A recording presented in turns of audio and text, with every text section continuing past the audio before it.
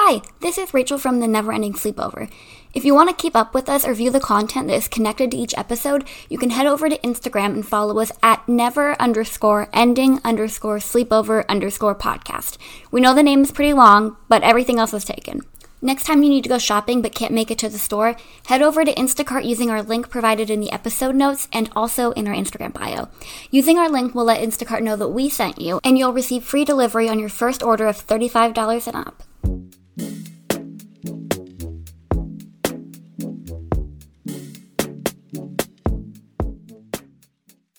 Hello, and welcome back to the Neverending Sleepover. Nice. Here we are, we're back. I want to start by saying that David just made the most delicious dinner on the whole planet. Can you please explain what you made, because it was so good? Yeah, it was a green garlic pesto and sun-dried tomato pasta. Yeah, and there was a Brussels sprout side that was fantastic. It was fusilli pasta. And then I made some roasted Brussels sprouts. And it was so good. It was so good. I wish that you guys could taste it because it was delicious. It was magical. It was wonderful. Thank you. You're it was very fun welcome. to make. Well, it was amazing. What else is going on? What's happening with Crackle-lackin'? Working, chilling. I haven't been doing much. Has anything happened? I feel like not much has happened. You know, not really. I think we've just been going through the motions recently, I think. Yeah. We've been doing... We went to karaoke. We did go to karaoke. That was a lot of fun. It was amazing. It was the best time of my life. It was a private room. It was with our friends. It was fantastic. I had the time of my damn life. Yeah, it was a lot of fun. It was. I'm super good at karaoke. Bad at singing, good at karaoke. It's all about the show. It is, and I thought I would be like too nervous. Like I kind of thought I would like get up there and be like shot. No, it turns out that I will put on a one-woman Broadway show. Nice. And I had the time of my life. It was a lot of fun. It was. Yeah, it was pretty great. I want to go for my birthday. Yeah, we should. But we'll have to go before my birthday, because I think we'll probably be gone for my birthday. We've been, because we did an episode about trying to, like, be more clean, I do want to update that we've been doing super good, because my work schedule's so much better now. I have more time, which makes the big difference. Yeah. Turns out the real secret to being clean is not having to work full-time. Well, I work full-time, but my days are longer, and so I work less days. So, like, when I'm home, it's not like this is my only time I have. So, like, It's easy to clean, because I'm not prioritizing doing stuff for myself over it because I have the time to do both. It makes a giant difference. Yeah, and I'm basically just learning to utilize the time that I do have to, like, multitask. So I just like clean and do stuff that I would also do. Yeah, and, like, you know? I feel like the work we've been putting in to try to keep everything maintained throughout the week, like, the one day a week that I do, like, the big cleaning day, it's only taking me, like, 2 hours to do everything, including sweeping and mopping the floor. Yeah. And then I'm done, and I still have the rest of the day ahead of me. Yeah. You know? It's funny, my chef is very clean. Like, his house is very clean. He's, like, one of those Danny Tanner types. That's my dream. I wish I was like that. Kind of. He understands that his house becomes a mess throughout the week because of his, like, wife and kid and him, you know, just working. Living life, yeah. But he reserves, like, the entire first half of the day of Sundays to just clean. That's what I do, just not on a Sunday. And he, like, spot cleans. It's crazy. One time, he had his sous chef and another cook at his house working out with him, and then they finished working out, and he was like, all right, you guys want to help me clean now? Yeah. And so they helped him clean. They helped him clean his house? I love that energy. I love that. So they were telling me that story the other day, and I was like, that is hilarious. That's wonderful. But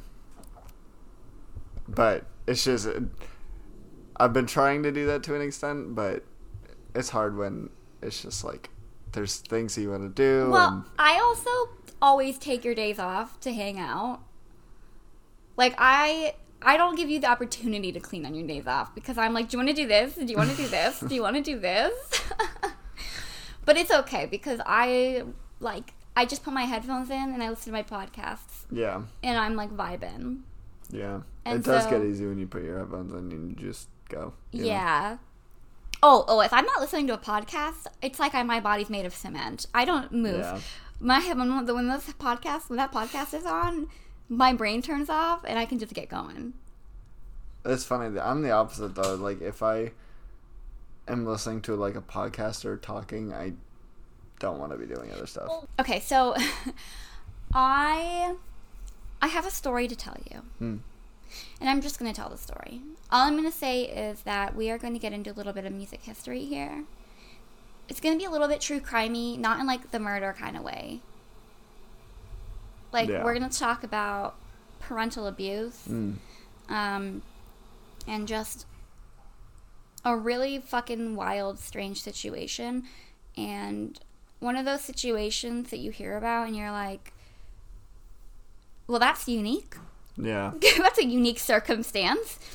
So, this is a story of the Shags.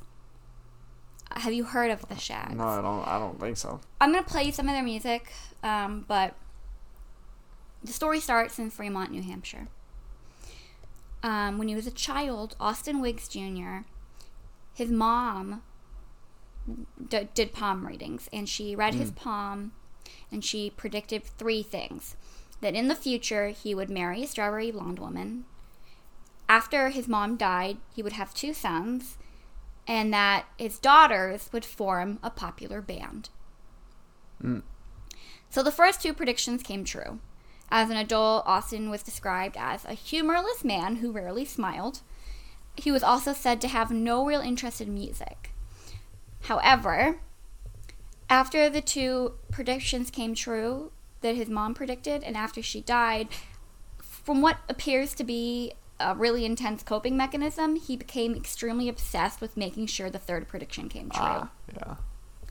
He would force his family to like hold seances at their house to try to contact his mom. And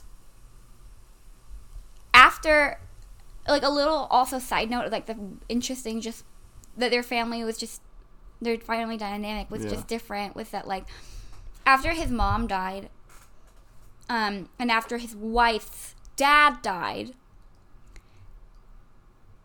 his dad and his wife's mom actually got together. Oh. Yeah, and they, like, stayed together, which is just interesting. Like, I'm not yucking their yum, it's just different. Wait, whose mom? So, essentially, think of it this way. So, the kids, Yeah. Yeah.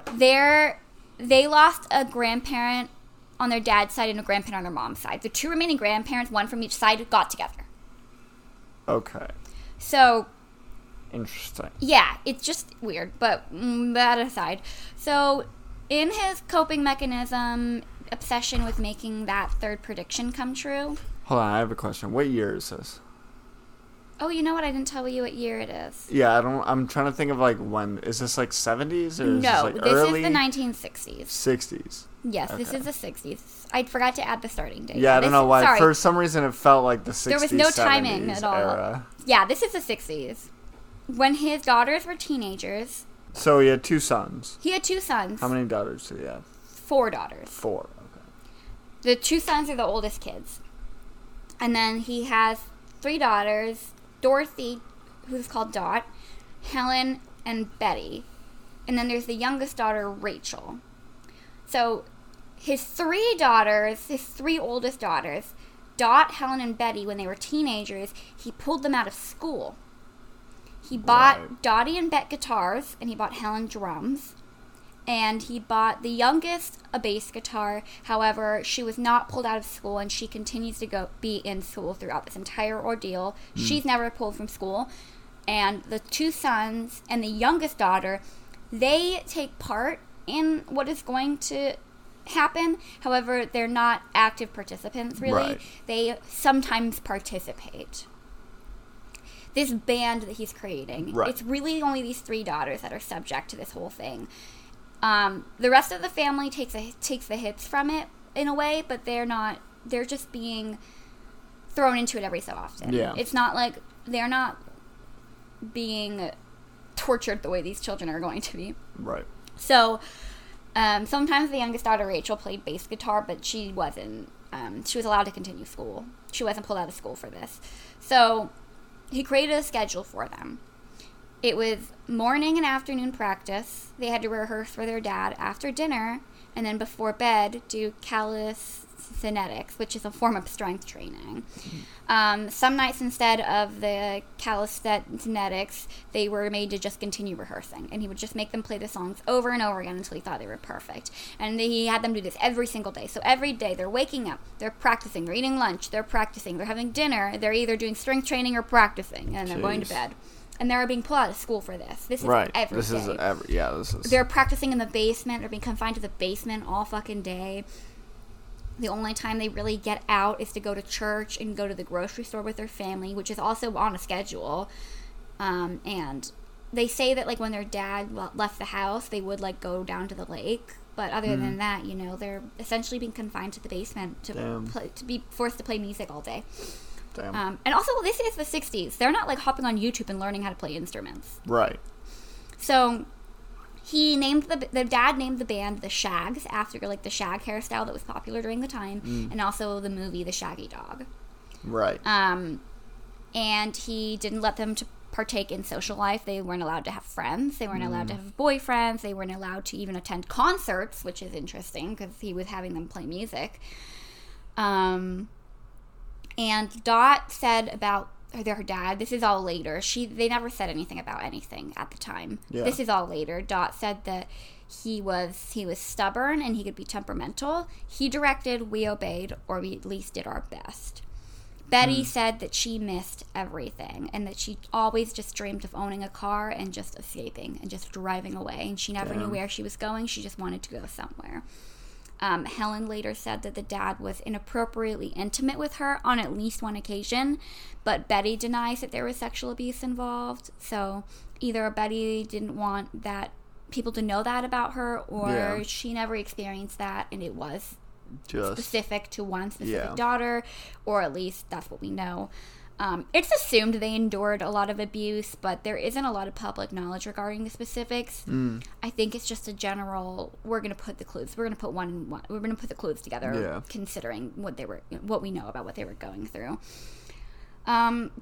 They weren't good at music. I was going to say, was their music any good at least? But no. No, they weren't good at music. I mean, not only did they have no life experience, but they were also just trying to figure shit out in their basement. You know what I mean? They had very limited music knowledge, and they just weren't that interested in it. They didn't care. They didn't want to be doing it. They were said to have, Wikipedia. I went on Wikipedia and just looked at, the basic description of the band, and they're described as having untuned guitars, erratically shifting time signatures, disconnected drum parts, wandering melodies, and rudimentary lyrics. Rolling Stone actually reported that they sounded like lobotomized family trap singers. Yikes. Yeah, and so I listened to their music, and it genuinely sounds like 3 people just playing completely different songs all over each other, but they're all singing the same lyrics. It's really bizarre, and I am going to just really quick play little snippets for you to hear kind of.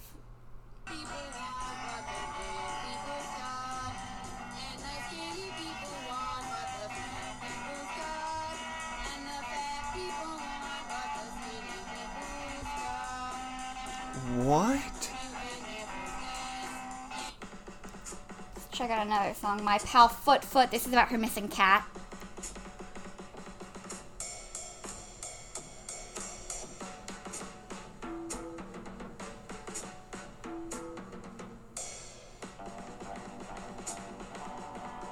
Holy shit. What is going on?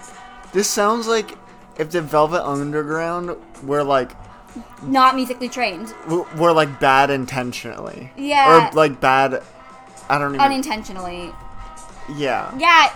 Cause, Yeah, like, it's like you know it's how like the Velvet Underground without the understanding of music. Right, because you know how the Velvet Underground like fucks with time signatures. Well, there's and, like the Angel Death song. Is that what's it called? That one Velvet Underground song, the Black Angel's Death song. Yeah, sounds a lot like this. There's a lot. Well, yeah, and then like Murder Mystery has fucked up time signatures. There's just like a lot of like, you know, they mess with music in a way, but you could tell that they know what they're doing. Yeah, whereas it's like this, if they yeah, it's wow. people making music that have no idea.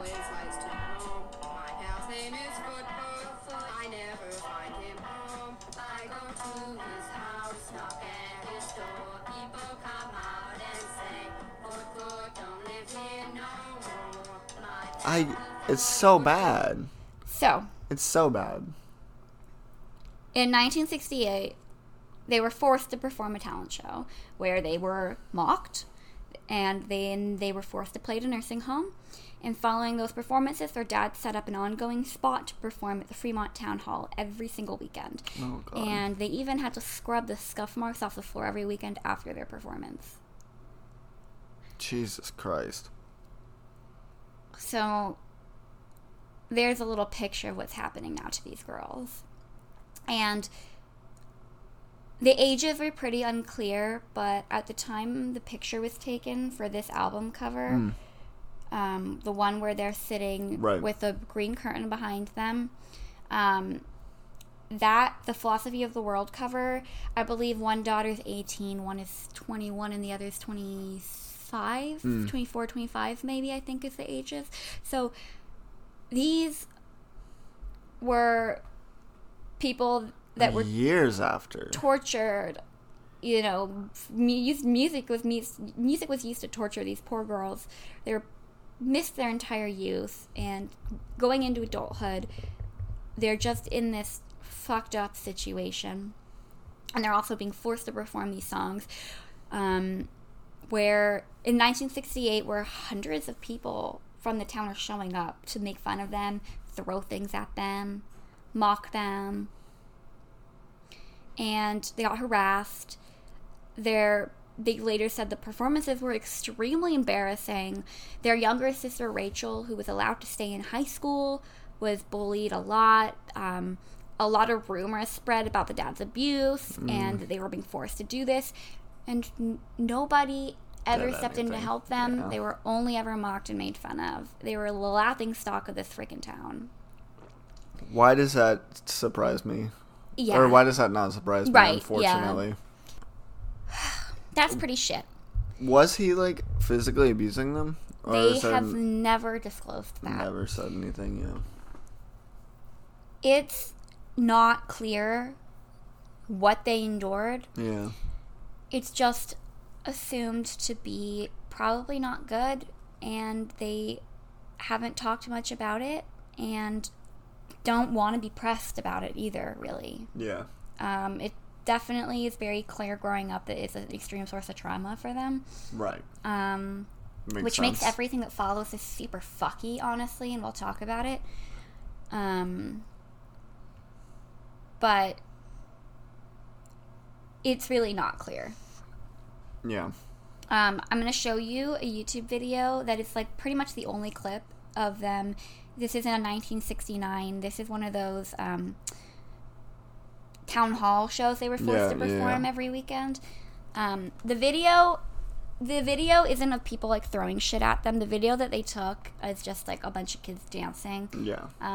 A lot of people showed up to listen to them, even though they were horrible to them. Right. But this is just a video of them performing. Let me turn my sound on. I'll put the video in on Instagram. So there's a little clip of it. It's better than what their recorded shit sounded like. I'll say that. Funny enough. Well, I will discuss a little bit about how the stuff got recorded. So, that's where we're at. In March of 1969, which is the year that was recorded, their dad took them to Massachusetts to record their first album, Philosophy of the World, at Fleetwood Studios, and the engineers said that these girls looked miserable. Yeah. he attempted to persuade the father to hold off on recording. He said they weren't ready, and they looked miserable. But the dad responded by saying, in quotes, he wanted to get them while they're hot. So they recorded the album, and they recorded the entire thing in one day. Jesus. Yeah. The studio actually attempted to have studio musicians, like, re-record the album, but it was so erratic that they weren't even able to recreate what they had originally done. Yeah, like, what are they even trying to do, you know? Like... Yeah, and so I'm going to read the liner notes from the album that their dad wrote. He wrote, "The Shags are real, pure, unaffected by outside influences.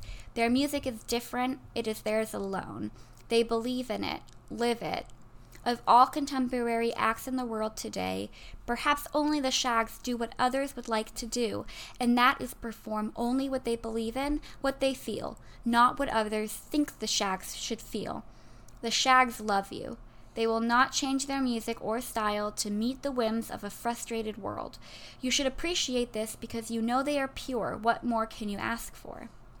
They are sisters and members of a large family where mutual respect and love for each other is at an unbelievable high, in an atmosphere which has encouraged them to develop their music unaffected by outside influences. They are happy people and love what they are doing. They do it because they love it." It sounds like he's, like, trying to cover up. Yeah, it's, like, the most disturbing thing to read after you know what these poor girls were subject to. So... he ordered 1,000 copies to be pressed and released. The studio owner, Charlie Dyer, delivered 100 copies of the record and disappeared with the other 900 and the rest of the money. Yeah. However, later, the music executive, Harry Palmer, actually said that he was told that Austin, the dad, had refused to distribute the last 900 copies because he was worried the music would be copied and stolen, which is delusional. So there's a little bit of discourse over what actually happened. The dad saying the guy took their money and stole the rest of the money.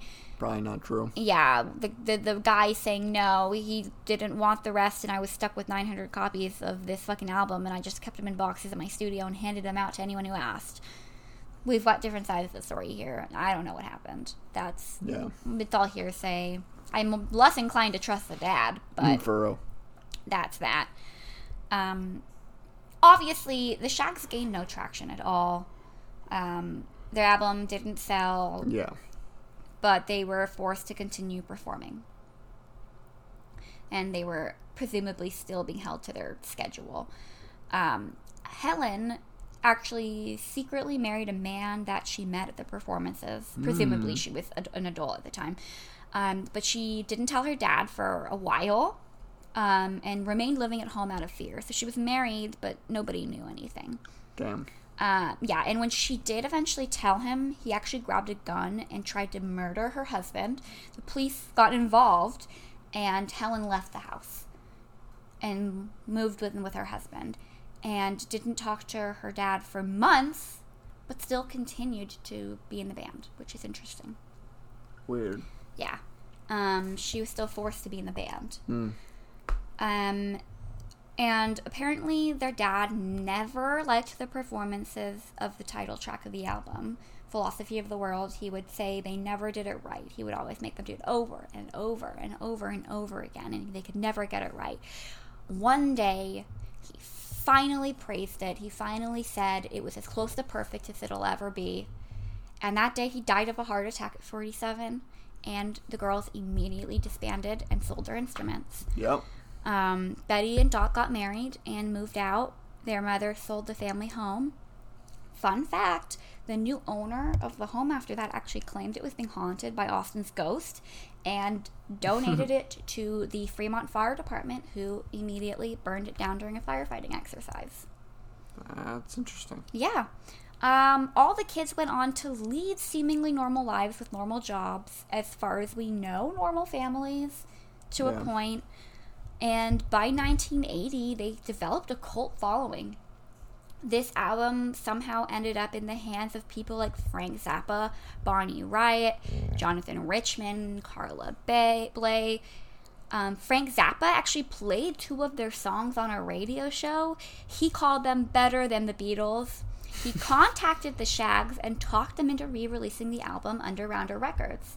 So as adults, these women trying to put making their money. Well, kind of. So they tried to put their trauma behind them. They move on, and now all of a sudden, all of these people in rock and roll, all these intellectuals of sort, are now praising this as like the heart of rock and roll because it's pure. It's just 3 girls playing instruments, not knowing what they're doing, which is the heart of music, not realizing that underneath it was this whole world of abuse and torture, that something so innocent is really super nefarious. Right.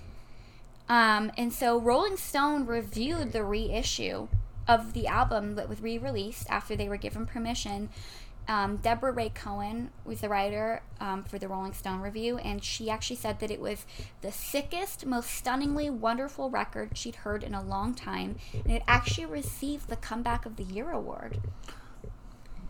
Very interesting. Yeah, very interesting. And so the Village Voice writer Lester Bangs said, "How do they sound perfect? They can't play a lick, but mainly they've got the right attitude, which is all rock and roll's ever been about from day one." And I understand what he's saying, but do they have the right attitude? Or were they just tortured, sheltered people that were being forced to do something? And they did the best they could with the situation they were in. It's almost like a social experiment. It is, isn't it? Yeah. It is. And it's like there's a lot of discussion about the lyrics and how they're just so...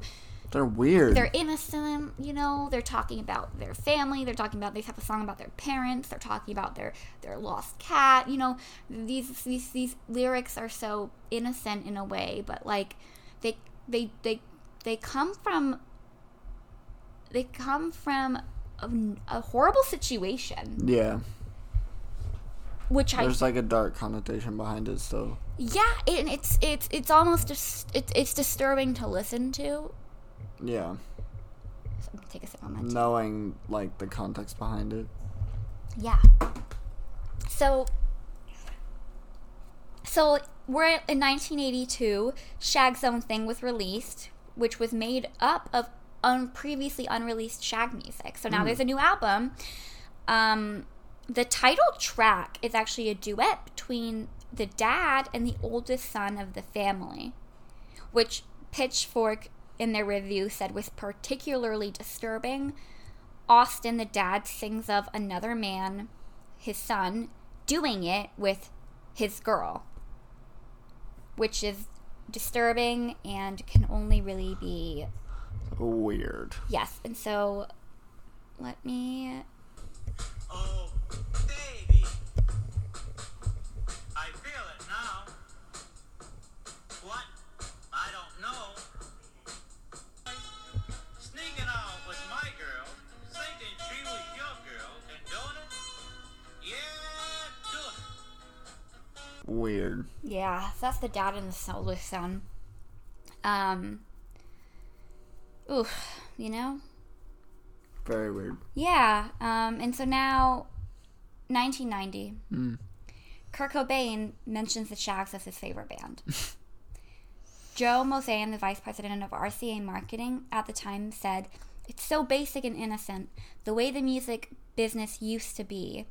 It's kind of a bad record, and that's so obvious, it's a given, but it absolutely intrigued me, the idea of people who would make a record playing the way that they do." The sisters at the time were not a huge fan of the press they were getting and starting to gather at the time. They weren't fond of the way people were talking about the music, and looking at that from a perspective of this was a way that I was traumatized and tortured and abused as a child. Yeah, and like, why do you like it? Yeah, it's interesting. Yeah. At the time, Tom Cruise and Paula Wagner, and yes, Tom Cruise the actor, we are talking about Tom Cruise, and right. Paula Wagner actually wanted to make a movie about them at the time, but they did not. And so we enter the 2000s. There's music circulating in the highest of high in business in the music world. Betty's working as a school janitor. Later, she works as a warehouse employee. Helen is on disability and has such severe depression that she can't work. And Dot remains interested in music. She plays the handbells in her church's choir, and she still enjoys writing lyrics. In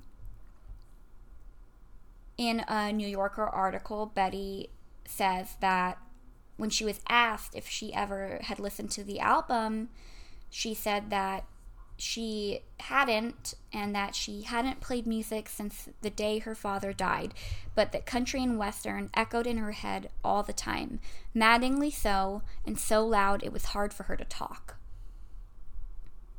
Wow. That's crazy. So, yeah, I mean, she's so traumatized by this that it's, I mean, what it's, I mean, I don't want to, I'm speaking for these women, but it sounds to me like they were, like, this music is echoing in her head so maddeningly so that she can't even speak. Yeah. And that sounds horrible to me. Yeah, it does. She hadn't played music since the day her dad died. So, in 1999, Betty and Dot played 4 songs at a music festival and the 40th anniversary celebration in New York. Damn. In 2001, Animal World, which is a record label, released a tribute to the album called Better Than the Beatles. In 2011, Whoa. a stage musical called Philosophy of the World opened. So backtracking a little, sadly, by 2006, Helen had died, which is sad. And, you know, she really, really struggled. She really struggled as an adult, and it's really sad. Her son, or not her son, her husband died in a motorcycle accident. So she's, you know, left widowed. I mean, she really, really, really has a hard time. Yeah. She doesn't want a lot to do with a lot that happened after, you know, when this album starts to gain traction. So, yeah, Helen really, throughout all of this, she really doesn't want to do it. She does not want to be performing. She does not take part in any of that.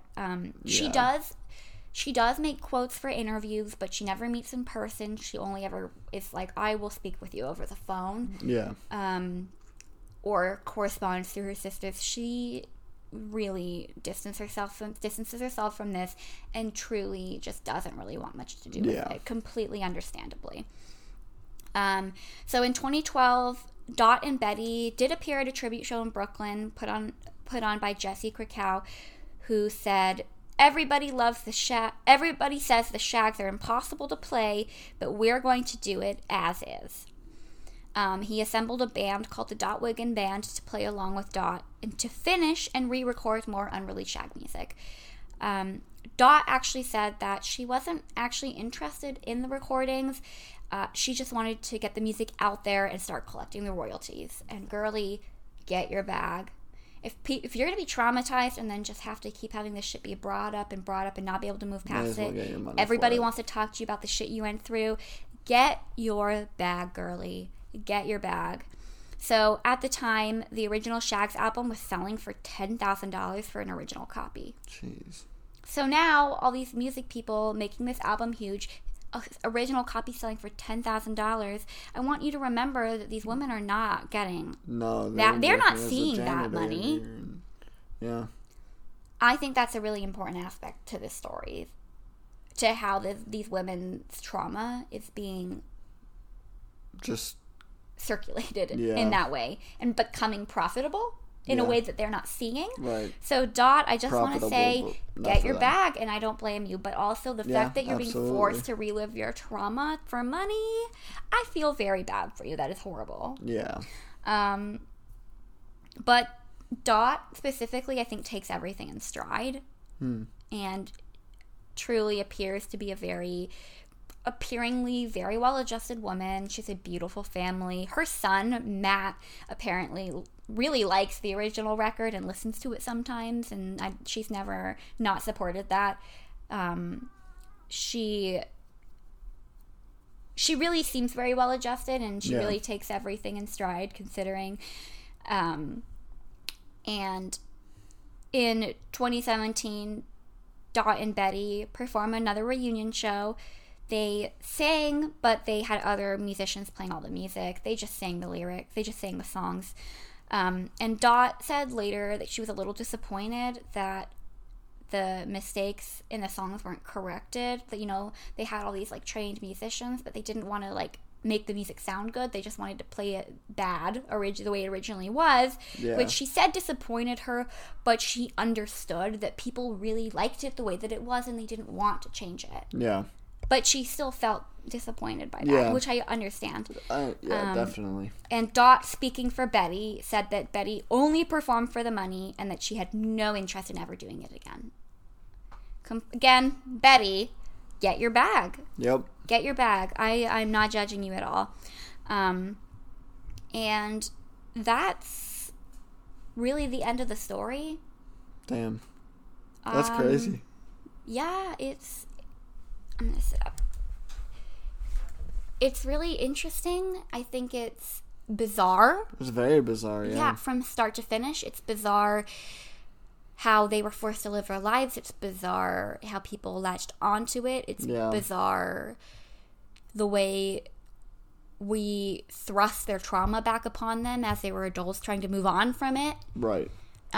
It's bizarre in every way, I think. And I just think it's really layered. And I think that there's a lot of things that we don't know about these women's, what they went through. Yeah. Where we don't know a lot about how they really feel about a lot of it. You know, right. Dot and Betty were the only two that really said much.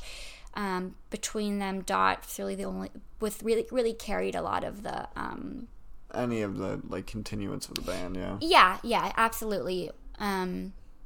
But I think that it's clear to see that they really were hurting, especially if you look at Helen. I mean, I'm not saying that everything was just strictly due to this trauma, you know. I don't know how much she processed it, how much she didn't, you know, like.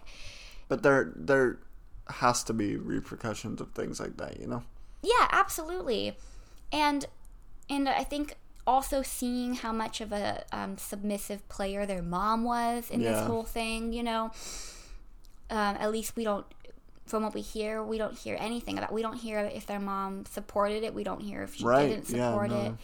We don't really know anything. All we know is that she was alive and she was there. She was just there and complying, I guess. Yeah, when the dad died, she sold the house. Are Dot and Betty still alive? I believe so, yeah. Damn. Yeah. That's crazy. Yeah. Wow. And the fact that people, like, latched onto it, I'm not surprised based on the style.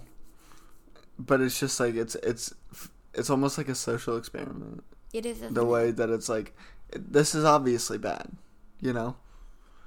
And what they're saying about this album is very obviously not true.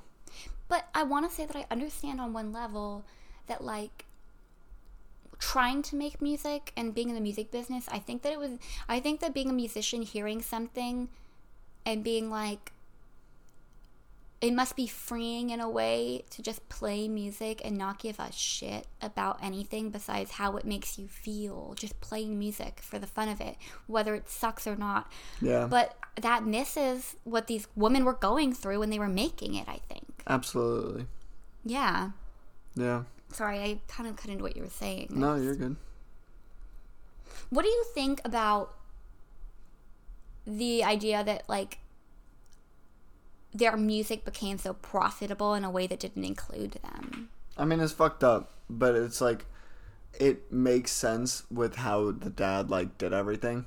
Like, it was very clear that they were never a part of it. He didn't want to sign deals. He didn't sign them to any contracts, so they were never going to make a cent in the first place. That's true. You know? And so, when their dad died and they scattered, and then years later, people find it and they want to sign deals and shit, like, that's not really up to them because it's not, you know?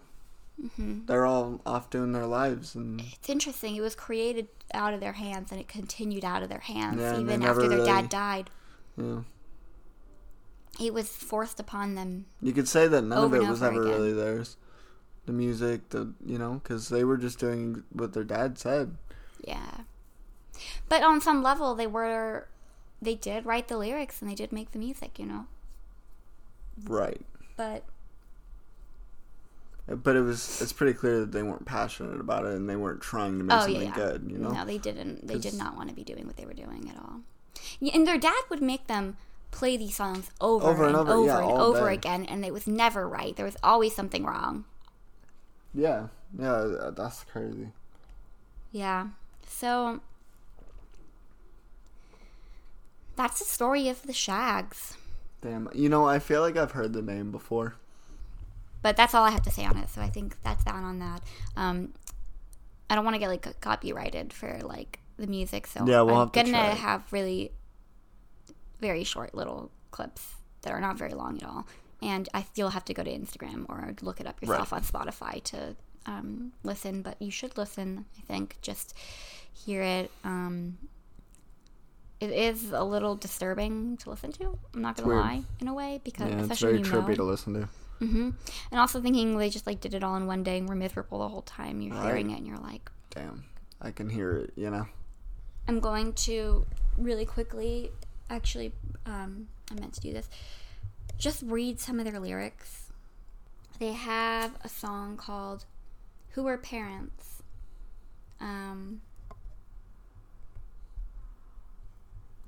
The chorus of Who Are Parents is, who are parents? Parents are the ones who really care. Who are parents? Parents are the ones who are really there. Parents do understand. Parents do care. We must remember, parents are the ones who will always understand. Parents are the ones who really care. And it's... You know what that sounds like? You know... when you lie and you have to write a sentence of what you did wrong over and over and over again. It sounds like that sort of manipulation tactic of, like, you're going to say this over and over and over again, and you're going to sing this over and over again so that you understand that what I'm doing is right. Well, I think that is very clear in the verses, that that psychology is at play. So they say, some kids do as they please. They don't know what life really means. They don't listen to what the ones who really care have to say. They just go and do things their own way. The second verse is, some kids think their parents are cruel just because they want them to obey certain rules. They start to lean from the ones who really care, turning from the ones who will always be there. Yeah, that sounds like they had to write that as, like, punishment.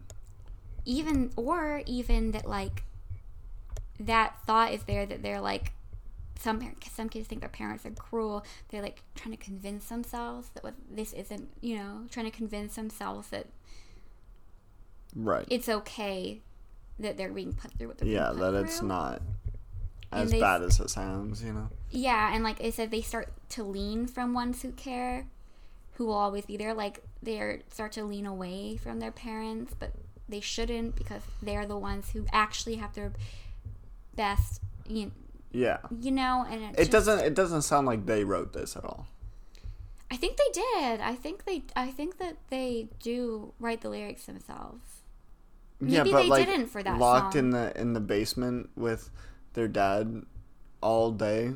You think they wrote the songs? Well, you know? I think that he left. I think that it's a mixture of, like, he would lock them in there and do whatever and, like, force them to be in there practicing. Right. It's very unclear how much of a hand he had in everything. That's the thing. Yeah. They say they wrote the lyrics, so I don't know. Yeah. It's just weird. You know, and there's songs that, like, so Philosophy of the World, the title track, is the rich people want what the poor people got, the poor people want what the rich people got, the skinny people want what the fat people got, and the fat people want what the skinny people got. You can never please anybody in this world. The short people want what the tall people got, the tall people want what the short people got, the little kids want what the big kids got, and the big kids want what the little kids got. The girls with short hair want long hair. The girls with long hair want short hair. The boys with cars want motorcycles, and the boys with motorcycles want cars. You can never please anybody in this world. It doesn't matter what you do. It doesn't matter what you say. They will always be one who want things the opposite way. It doesn't matter who you see. There will always be someone who disagrees. We do our best. We try to please, but like the rest, we are never at ease. Which is a very interesting look into Yeah. the world that they were looking at. Right. Very black and white. Yeah. Well, and also, I mean, on some level, they're right. I mean, yeah, it is. I can see, like, it is very, like, rudimentary. Mm-hmm. You know, they're just saying things, you know, if that makes sense. Yeah. But, yeah, it's not like they don't have a point behind it.